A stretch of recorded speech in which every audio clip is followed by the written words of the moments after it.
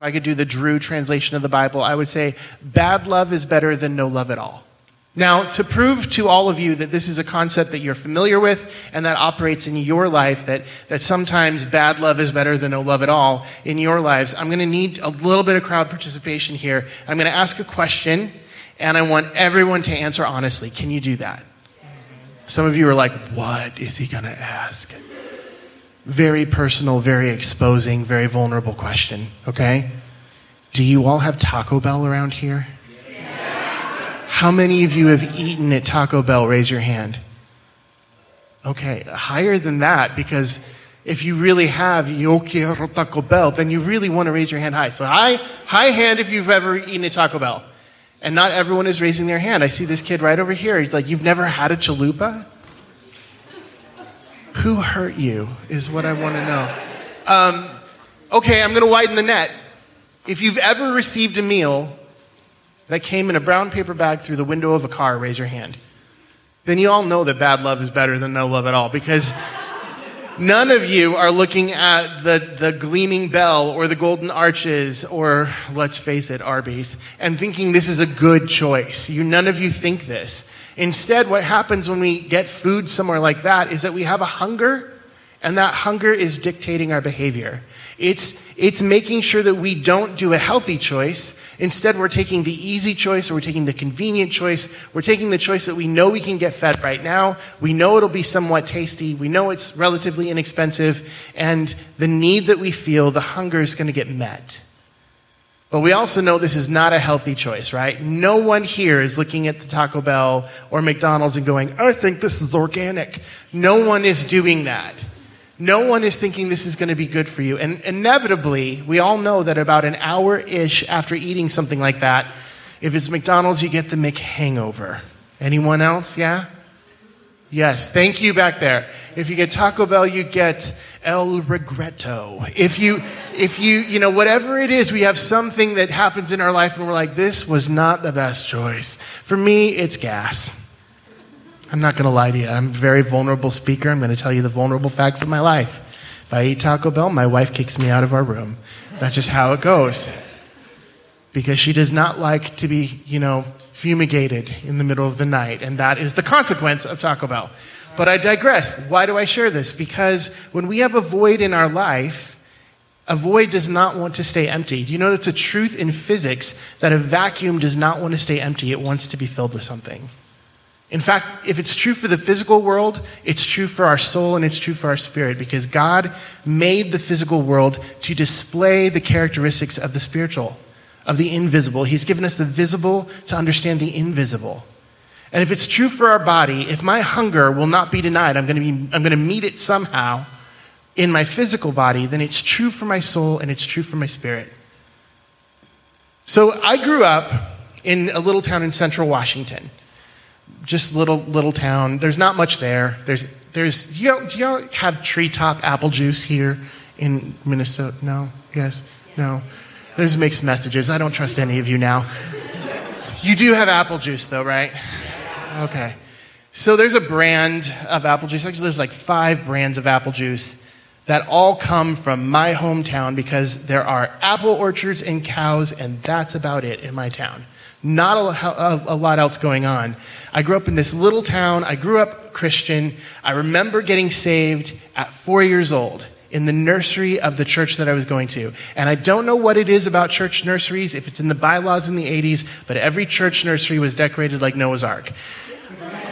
Why is that? I just want to understand why an apocalyptic moment in world history where God has wiped out all of humanity and all creatures except for 2 of each kind is what we did, like decorate the children's room in. Here's a beautiful story, young Jimmy. It's about death and rainbows. It's like, I don't quite understand. But I do remember getting saved. I remember the message that the salvation message that I received was, you're a horrible sinner and you need a savior. And I did feel that. I felt that. And I don't know what it was that on that particular day made me feel like a sinner that needed Jesus at 4 years old. It could have been a number of things. Could have just recently stolen a cookie out of the cookie jar. I had a lot of experience with that. Still do, as you might tell. But that was a joke. You're supposed to laugh at that. If you're too serious, you're like, he is fat. I mean, just come on. Or it might be that I have an identical twin brother, and something about having an identical twin brother just makes you want to sin a lot because you have the evil twin that's trying to pull you into things all day long. I am not the evil twin. I will tell you this right now. My brother is the evil twin. He's even in my phone as evil twin. When he calls, that's what comes up. Evil twin and the theme music to Psycho. That's what comes up. So I don't know what it was, but I felt the need for a savior. And I knew from what my teacher was telling me that Jesus loved me and he redeemed me from my sins. And for me at 4 years old, this was very personal. This wasn't my parents' faith that I was making my own. This was mine. And so when I got into kindergarten, I was a little evangelist. Like, I was. You laugh, but I was. And I'll tell you, my sophisticated method of evangelism in kindergarten is I would look at my little friends and I go, do you know Jesus? And then be like, no. And I say, oh, you're going to hell. And the revivals that you can lead on the big toy when you're threatening kindergartners with hell is remarkable. So many kids got saved. I don't know why I was not the next Billy Graham. But I did actually do this. Like, this is a real story. This is not just me making a joke. I actually did that to people. And I share that because I want you to know that my faith was really important to me. So it was important to me. God's word was important to me from the time I was very young. Now, you are in this series talking about the void, so we have some void to get through. But I want to set a context for the void because what I'm going to share with you today is a message that you're not going to hear from culture. And in fact, some of you are going to not believe me because of what we've been told in culture. And so I need to set it up a little bit. You going to go on this journey with me? Yes? That's such a good crowd. Thank you. So I want you all to think back to grade school. For some of you, that is a real short trip. Hello, no Taco Bell. I see you. For others, it's a much longer trip, Mike. Much longer trip. But if you can think back to like first, second grade, girls in the room, first, second grade, think about it. Do you have it in your head? Do you have the experience? What did all boys have in first and second grade? Thank you. Cooties. Yes. I'm going to tell you the truth. I can be in a seminary talking to doctoral students. I can be in a denominational meeting talking to the oldest, crustiest leaders of the church in the whole wide world. I can be in a youth group. I can be at a prison. And I can say, what did all boys have in grade school? And within 2 seconds, someone is going to say, cooties. Because it's true. Because in grade school, when you're relating, the girls, you don't want to relate to the boys. You're like, boys, cootie spray, and like boys, if you are trying to relate to a girl, it's, you don't really, but if you kind of like the girl, it's more like, hi, it's like that's kind of the extent of relationship at that age. And, guys, you have these like, no girls allowed club, in this sort of situation, and the girls are like, boys have cooties, and you're separated. It's like Moses has separated the grade school, and all the girls part that way, and all the boys part that way. And there's a relational, developmental dynamic that's being displayed in that, which is really important for us to understand. You see, when God designed us, he designed us with the need to connect with the same before we start connecting with the different. And every one of you in here bear the image of God, but you bear it uniquely in your gender. So if you're a guy, you bear the image of God in a way that displays God's image uniquely as a guy. And if you're a girl, you display the image of God uniquely as a girl. And in those ages, you're trying to figure out what that means by relating to other girls or other guys, both your age and both higher, older ages, because you're trying to figure out your identity. And you do that by hanging out with the same. But what happens if you're not able to connect with the same? What happens if you have a breakdown in communication? So when I was a kid, I was already yelling at people, telling them they were going to hell, which made me the weird one. But I also had other issues. And they were not my fault. I'm going to tell you this right now. I am dramatic. Have you noticed? I'm here all week. I will get you. I was the weird one, but I also was growing up in a family that was pretty broken, and I didn't know it. Because when we're growing up, we kind of think what we're experiencing is normal because it's all we know. But what I didn't realize was my parents and their marriage was a mess, and there was so much pain under the surface and so much brokenness. And one of the ways that this reflected is that my dad was a workaholic. So he worked all the time. He worked like 3 jobs. And he provided really well for our family, but he didn't provide himself. He was never there. And so, me as a little kid, I'm looking for identity. I'm looking for someone to relate to. And the people that were in my life that were the most consistent people in my life were my grandma and my mom. Now, I don't know about your grandma or your mom, but my grandma was not big with football. My grandma was not big with sports at all. In fact, my grandma... No. My grandma baked. That's what my grandma did. She baked, she cooked, she did those things. And when I was hanging out with her, being watched by her, this was what I was learning. Now, a lot of the guys my age, they had their dads. They were throwing football, they were throwing the baseball, they were doing the things, the guy things, the things that the other guys wanted to do. But I wasn't learning any of that. I was learning how to bake and how to cook, which, isn't a problem necessarily, but it doesn't leave you with a lot of ways to connect. So like on the playground, first grade, guys, Drew, do you want to come play football with us? No, I do not, but creme brulee, it's not relatable on the playground. Drew, do you want to go hunting? No, but I will saute that deer for you. It's got a good sear. No. No way to relate. I had no way to relate to the same. And so what happens in the absence of a need being met, like I shared before, and like you all testified to the fact, a hunger will not be denied. It's going to be met rightly or wrongly, but it will not be denied. If we have a need for identity and a need for relationship with the same so that we know who we are and how we fit in the world, that need does not go away. It's going to be met rightly, or it'll be met wrongly, but it will not go away. And for a lot of people, that need for identity starts getting met in some pretty destructive ways. So we can look at many different expressions of this in culture. The reason we have gangs that happen in big cities and small cities and all cities, the reason we have these groups of people that get together and collectively form a group identity is because they're lacking that sense of identity. They're lacking that sense of knowing where they fit in the world, so they find places that can tell them where they fit. Does that make sense so far? Anyone relating to this so far? How many of you go try to find the people that you feel comfortable with, that feel like you resonate with in their personality, their likes, their interests, their fashion, whatever? Raise your hand real quick. So you understand, you get it. And for those who are not raising your hand, liar. Jesus sees you. No, don't receive that. That was bad. Let's not receive that. But he does. So I was growing up with a very big lack of this identity.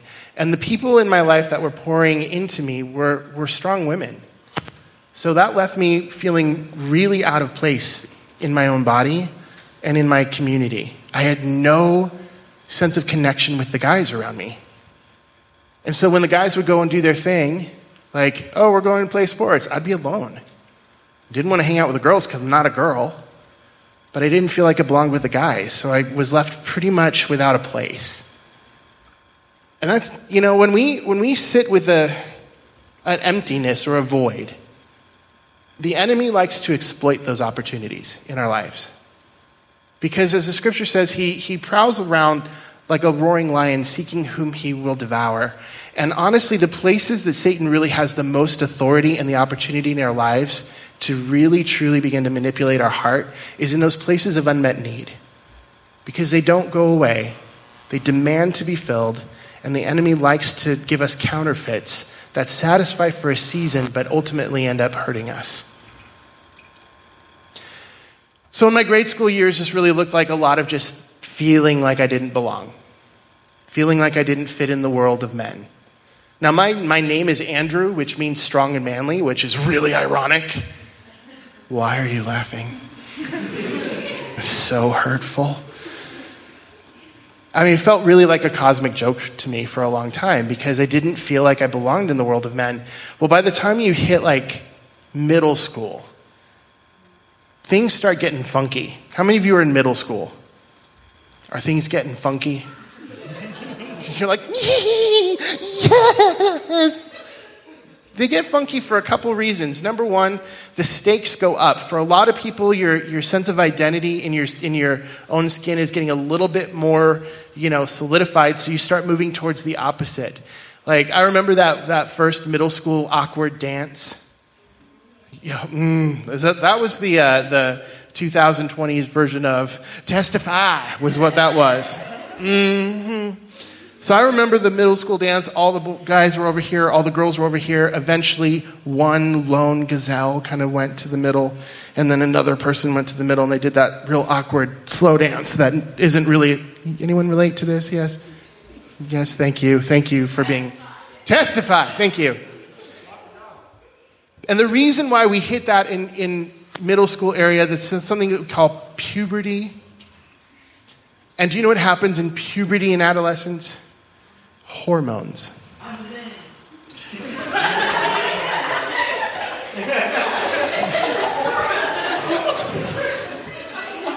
I'm not sure what to do with what just happened there.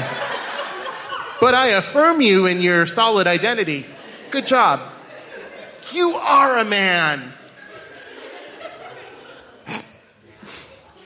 Puberty hits and hormones hits. Do you know that hormones hit us there's an increase in our hormones during puberty of 600%. And it's not like an IV, like a slow drip that's measured. It's more like a werewolf under a full moon is how this works. So you're fine in algebra. You're like, algebra, Common Core is cool. And then you're like, I'm on my own, business. And you're just, the hormones hit and you don't know what to do. Because you're going through this time where you're moving out of your comfortable, the same relationships, and you're starting to be awakened to the opposite. But again, what happens if that cup of relating to the same never gets filled? The need does not go away. It'll be met rightly or it'll be met wrongly, but it will not go away. Now, I just want to make this quick disclosure.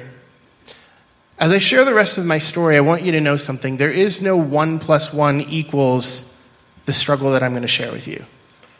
There's a lot of different dynamics that play into why people struggle with different things. So don't use my story as a formula for this, but I will say that in all the years that I've met with people and talked with people who struggle like I have struggled, there's common threads, which is why I'm sharing these themes with you. But for me, right about 13, 14 years old, the human hunger, the need was not going away. My need to connect with the same. It'll be met rightly or it'll be met wrongly, but it will not go away. And so at 13 years old, my need to connect with the same started manifesting itself in a struggle with my sexual identity. I was gay. I was not attracted to girls. I was attracted to guys. I began recognizing this struggle coming up at about 13 years old, and it scared the crap out of me because I knew what the church taught about homosexuality. And the concept of what it is to be gay was not foreign to me. My uncle is gay. I grew up my entire life knowing and loving gay people. I knew that if I identified as gay, that my parents would still love me because they still loved my uncle. I did not fear rejection from my family. I didn't want to be gay. I didn't want these feelings. I didn't want this struggle.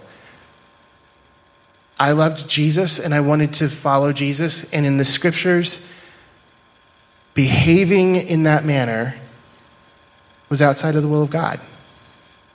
But no matter how much I tried to pray, no matter how many scriptures I tried to memorize, no matter how much I tried to resist, this struggle did not go away. How many of you have ever been on a diet before? or had to watch what you're eating for some reason or another. So raise your hands higher, because I can't, I'm old, so I need to see higher. Okay, so most of you. How many of you have ever just missed a meal and thought, I need food right now? You know that feeling when you're not getting fed, but the hunger's screaming at you? That feeling of demand for the need to be met is the same reason why so many people in our world will say, well, I tried to pray away the gay and it didn't work. Because they're trying to pray for relief of a symptom of a need that hasn't been met. And God will no sooner take away that symptom of that need than he would make it so that none of you have to eat food. You're designed to eat food. You're designed to need food. It's like if you all decided you didn't need to breathe anymore, that would not last very long. You would either die or you would breathe, because a need will not be denied. And so for years, I prayed and I prayed and I prayed, because I viewed this struggle through one lens, and that was, you're a horrible sinner. And you're so horribly broken, and God's angry at you for this. And so I tried and I tried and I tried to perform my way into healing, or to pray my way into healing, or to memorize scripture so that I could be rid of this. And it just never went away. How many of you have ever had a struggle in your life that you prayed that God would take from you and he didn't? So I began to reach a conclusion that was wrong in that. And I think a lot of us reach a conclusion like this with that similar struggle, where I began, because I was praying and praying and praying, I reached about 18 years old, and it now had been 6 years-ish, 5-6 years of trying to resist this and trying to pray and trying to deny this, and it would never go away. And so finally I got really angry with God, and I was like, God, I've tried so hard to honor you with my life, to resist this, to be healed of this, to be delivered of this, and I've prayed and nothing has changed. I can only conclude one of three things. Either number one, you don't care about me and you're not listening. Or number two, you're not able to change this in me. Maybe all of culture is right. Maybe I was born this way. Maybe it's impossible to change. Maybe I shouldn't try. Maybe you can't change. Maybe you made me this way. Or maybe you're good with it. But either way, this isn't changing. And I said, Lord, I've tried and tried and tried to love you, and I've tried to feel loved by you, but I don't feel loved. And I don't feel like there's any answer here. So I said, you know what, God? If I have a chance to be loved and to feel loved, I'm going to take it. Because your love sucks. It's a very little bold prayer to the Lord. It's an interesting conclusion to reach, that you think that because God isn't answering your prayer, he can't do something about it, or that he's okay with it, or whatever it is. That's the only options I felt like I had left. And so when I made this bold statement to God, like, well, if I have a chance to be loved, I'm going to take it because your love sucks. I lived in this small town in Washington where all the apple juice and cows come from. It's not like there was a lot of openly gay people in my town. I really, truly just was angry, and I didn't expect that there was going to be anything that would come of that time yelling at God. But again, Satan prowls around like a roaring lion seeking whom he might devour, and he's an opportunist, which means that he takes those opportunities to exploit our vulnerabilities. And within 1 week of that prayer, I met a guy at church. At my church. That was new to our church, so I thought, he's new. I should reach out to him and make friends with him so he'll have a friend. The truth is, honestly, I was attracted to him. And so I pursued a friendship with him, and we struck up a friendship, and within 2 weeks of that friendship starting, we were hanging out one night at his apartment, and he said, hey, I need to share something with you. I've never told anyone else this, but I struggle with homosexuality. I think I might be gay. I actually have been in a relationship with a guy, and he just shared his whole story with me. And in my heart, I was like, holy crap, this could happen, there's an opportunity to feel loved. Because this person knows exactly how I feel. And this person won't judge me. And this person won't reject me. What if I share my secret with him? What will happen? So I did. I said, man, I struggle with that too. And we shared our stories a little bit, and nothing happened that night, but it only took about 2 weeks for our friendship to turn into a sexual relationship. And so I began living a double life.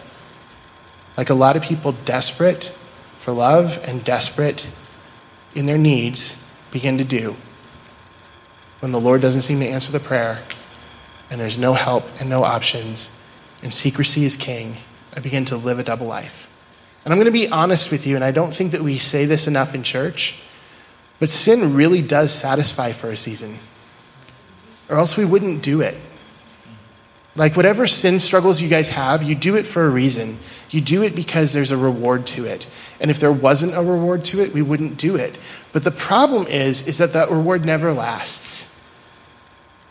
It never delivers the promises it promises to deliver. It doesn't fulfill long term because it can't. Because you see, when the Lord designed us with our needs, he designed us with the perfect way to meet those needs. And anything outside of his will, always, it will do just the same thing that Taco Bell will do. This is going to be theologically deep, so pay close attention. Sin will do exactly the same thing that Taco Bell will do. It'll satisfy for a moment. It'll taste good on the lips. It's really easy and convenient to get. And it will make you fat, give you gas, and eventually kill you, like all sin does. You can quote me on that. No, it just has very negative effects on us. And although it seems like the right thing in the moment, the more we get into it, the more we recognize that sin actually is destroying us. And for me, this took about 4 or 5 months in this relationship, because it went from a relationship that felt very gratifying to one that felt very erosive and painful for me. And I began getting very terrified that people were going to find out. Because again, I loved Jesus and I was doing all this. And Jesus was not letting me off the hook. You know, he wasn't condemning me. He wasn't yelling at me. He wasn't accusing me. Literally, the Holy Spirit would intrude in my thought life in the moments where I least expected it. How many of you have ever been in the shower and the Lord starts to talk to you? How dare, Lord, how dare. That is me time. That is private time. That is vulnerable time. Don't look, Lord. No. It's just seems not kind from the Lord to do that. And I remember being in the shower, and I remember the Lord simply just saying this very, very gentle rebuke to my heart. And he said, Drew, if this relationship is so good, why are you hiding it and lying about it? And I thought, crap. You're right, Lord. It took me another couple months before I finally, I didn't confess this struggle. I broke off my relationship and I hid that I had done this for another 2 years. And then 2 years after that, finally confessed to my youth pastor and his wife. I was now at this point 21 years old. And I'd been carrying this struggle for 7 years of my life.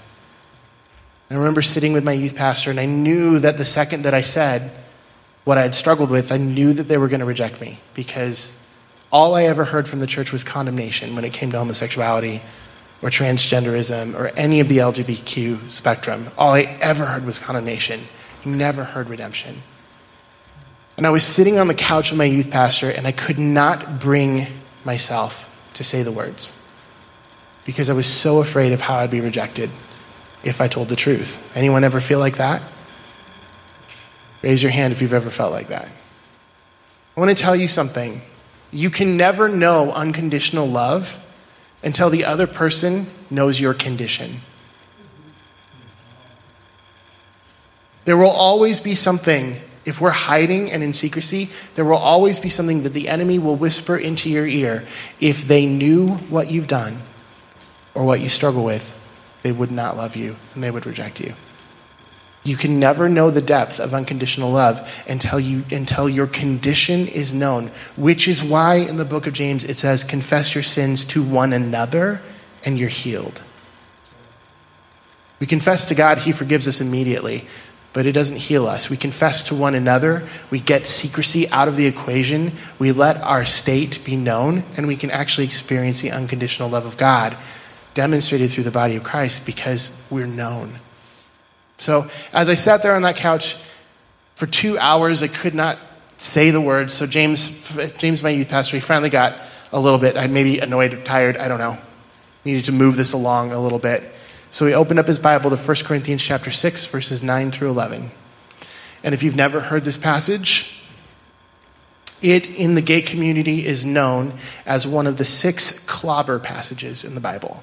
One of the 6 verses in Scripture, or passages in Scripture, that specifically address homosexual behavior, and that the gay community has labeled the clobber passages because these are the verses of the Bible that the Christian community uses to condemn and attack the gay community. And the second he started reading it, I knew exactly where he was going, and I knew that he knew. It starts very cheerfully like this. Do you not know the wicked will not inherit the kingdom of God? And I thought, they know. Now there's a long list of sins in this passage that it says, do not be deceived. Neither the idolaters, nor the adulterers, nor the gossips, nor the swindlers. I mean, a long list of sins that honestly, if you honestly evaluate those sins, every single person in this room finds himself somewhere in this list. But that verse, that passage has only, in my experience, ever been used to condemn one sin on that list, and that is homosexual offender. I've never heard a message about gossips that focused on 1 Corinthians chapter 6. Never heard a message on pride, gluttony, or cheating, or slander, or any of these things. Only homosexuality. And verse 10 ends after this long list of sins. It says, they will not inherit the kingdom of God. Those who practice these things will not inherit the kingdom of God. So he finished that verse. He said, Drew, is your sin in this list? And I said, yeah. I knew he knew. And I knew his wife Amy knew. And so she said to me, then after I said, yeah, she goes, oh yeah, we know. We've known for 2 years. And she named the person that I'd been in relationship with. She named when it ended. Like she had all the details. And I could not get through my head that they knew for this long. Because in my mind, if they knew what I had done, they would reject me. So I looked at her and I said, no, you didn't know. I mean, you know now, good guess. Big shock, But you couldn't have known. Because you never would have loved me. You never would have invited me into your home. You never would have, you guys, they had me in their home like 4 nights a week. They'd made me the assistant director of youth ministry. I was with them all the time. And for 2 years, they never said a word. I'm like, there's no way that you've known, because if you had known, you would have rejected me. And then James said something that changed the trajectory of my life. He said, Drew, of course we knew, but we love you. And we wanted you to feel safe enough to tell us yourself. I couldn't compute that. And then he said, do you want to hear the rest of the passage? I said, there's a rest of the passage to that? Like it doesn't end with you're going to hell? Again, I've not grown a lot in my sophistication of theology. You're going to hell was still what was playing in my head. He said, let me read you verse 11. Verse 11 says this, but that's what some of you were. But you were washed, and you were justified, and you were sanctified by the Spirit of our God, by the name of the Lord Jesus Christ and by the Spirit of our God.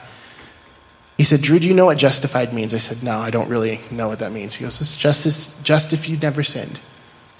He goes, I don't know how to help you with this. I don't know how to cure you of this struggle. I don't think you can be cured of this struggle. I don't know what to do for you.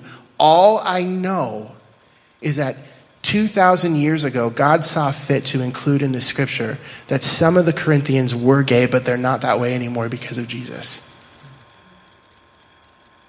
I know that that's probably not an easy message to hear in our culture because we're told over and over again.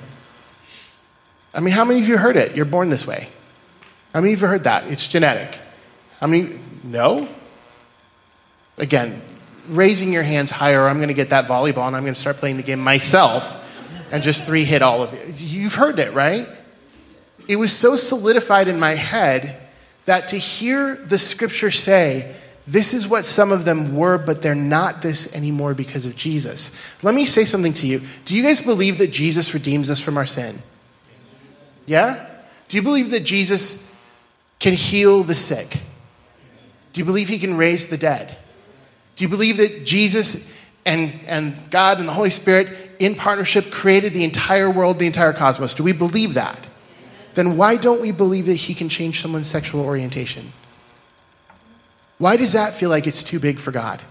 The God who created everything in the cosmos, the God who made us on purpose for purpose, the God who knows every moment of our struggle and every moment of our lives and exactly what got us to where we were, why do we not believe that that powerful God is not more powerful than our sexuality?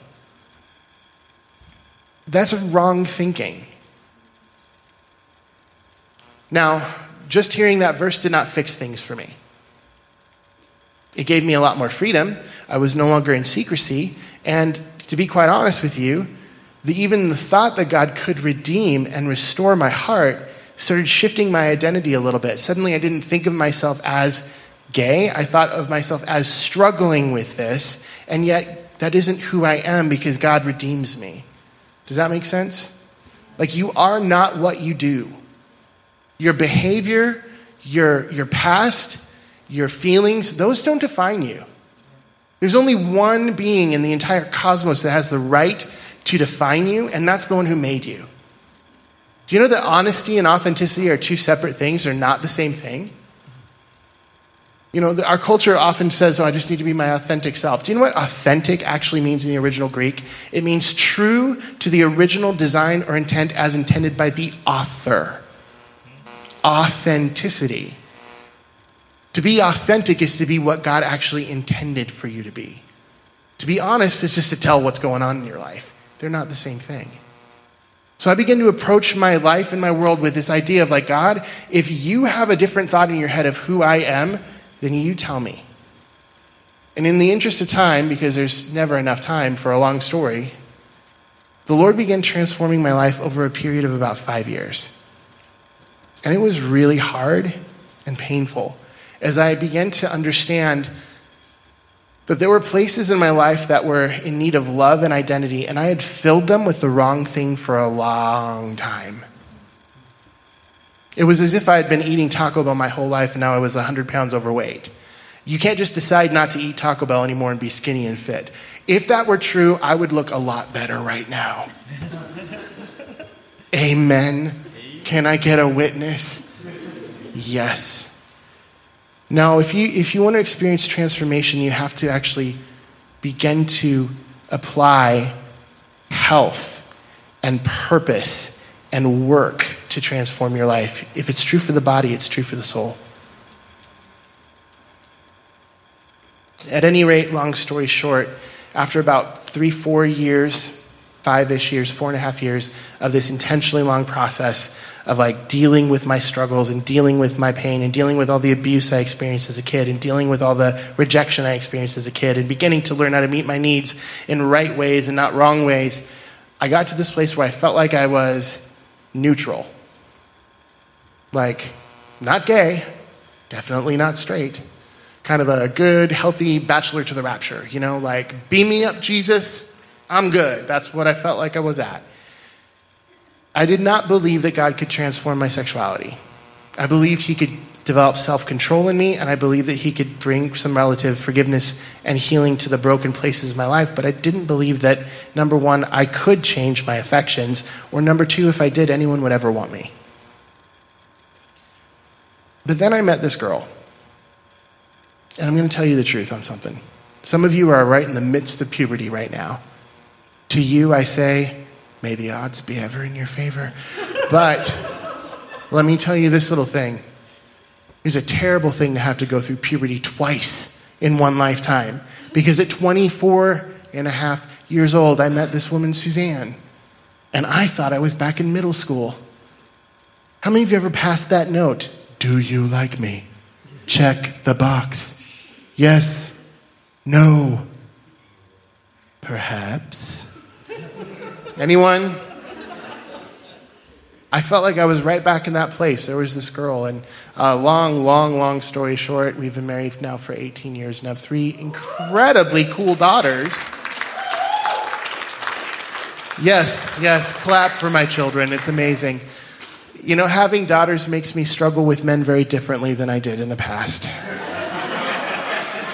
In the past, it was an in-the-closet sort of struggle. Now it's a shotgun in the closet sort of struggle. My oldest daughter is almost 16 years old. She's beautiful. She's amazing. She will never date anybody. I have decreed it. None of my girls shall. I had a friend who said, well, Drew, they need to get married someday. I said, they're married to Jesus. I said, Drew, you can't do that. That's dysfunctional. I said, whatever. Shut up. So's your face. And then he said, well, come on, Drew, you gotta, like, what man will ever be good enough for your daughter? So I'm like, Jesus. My daughters do not agree, but that's okay. I don't share that to like give you proof that I'm different, but what I will say this, because anybody can live a double life, and plenty of people do. I share that because something in my life that I thought was impossible, and I had no desire for at one point in my life, Jesus has so radically transformed me that not only is it possible, it's what I wanted and what Jesus was able to give me. Now, when I was 14, I could have never imagined that. And I know that sometimes it's very difficult sometimes when you're in the middle of your worst struggle to hear someone who's like on the other side of that struggle be like, look, it's possible, look at me. That doesn't really help you in the midst of the pain that you might be walking through or the intensity of what you're walking through. But what it does do is say this: the author and perfecter of our faith will not stop working in our lives. It isn't, when we come to Jesus, no matter what our struggle and our history is, it's not, well, I'll give him a good year, and if he turns my life around, I'll believe. No, Jesus takes our whole life over the course of our whole life to transform us into his image. And that's his promise. That's his goal, is to transform us into his image, to make us more and more like Christ from glory to glory to glory until the day of his return. And no matter what your struggle is or what your history is or what has happened to you or what people have told you about who you are or what even the entire world is telling you is possible, that does not compete with the God who is relentless to conform us into his image, to love us into his kingdom, to restore us into what he intended us to be to begin with. He's a good God. And there is no void in our life so big, so intense, so broken, that God cannot meet the need and restore us to right function and health, because he's a good God. Amen? Let me pray for you guys. Jesus, you know me. I could talk for hours about how good you've been to me. I could talk for hours about all that you delivered me from and all the things that you revealed about your heart to me, but there's never enough time, Lord. So, Father, do this for your children today. Whatever their hearts are wrestling with, whatever it is that the enemy has intended to destroy them, may they be so convinced of your love and of your character that they know that there is nothing so broken you can't fix. There's not a need so great you can't meet it. There's not a mistake so powerful that it can define us. You define us, God. And in fact, Lord, you so often delight in taking the very things that Satan has intended to destroy us and turning those around, not only for our benefit, but for your glory. So, Father, this is what I pray for your sons and your daughters here today. May they be so convinced of your love for them that no matter what trial, what temptation, what brokenness comes at them, they know that they have a good Father. That in their moments of weakness or vulnerability or failure, they can run to you for forgiveness and grace. That in their moments of attack, they can actually run to you for strength to resist the attack. That in the moments of their life where they look at the places of their life, maybe these places that feel so hopeless, but when they look at that, all they see is this opportunity for exchange where you take the ashes and you give us beauty, where you take the despair and you give us joy, where you rebuild on the ruins, because that's who you are. So Lord, I don't know their stories, but you do.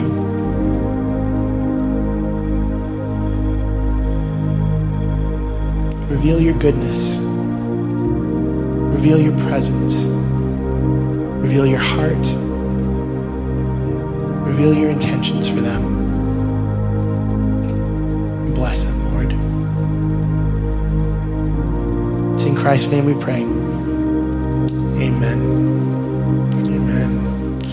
So I think, I'll just leave and you can take it from here. It's not awkward. Bye. All right, can y'all give him a round of applause? That was as he runs out now.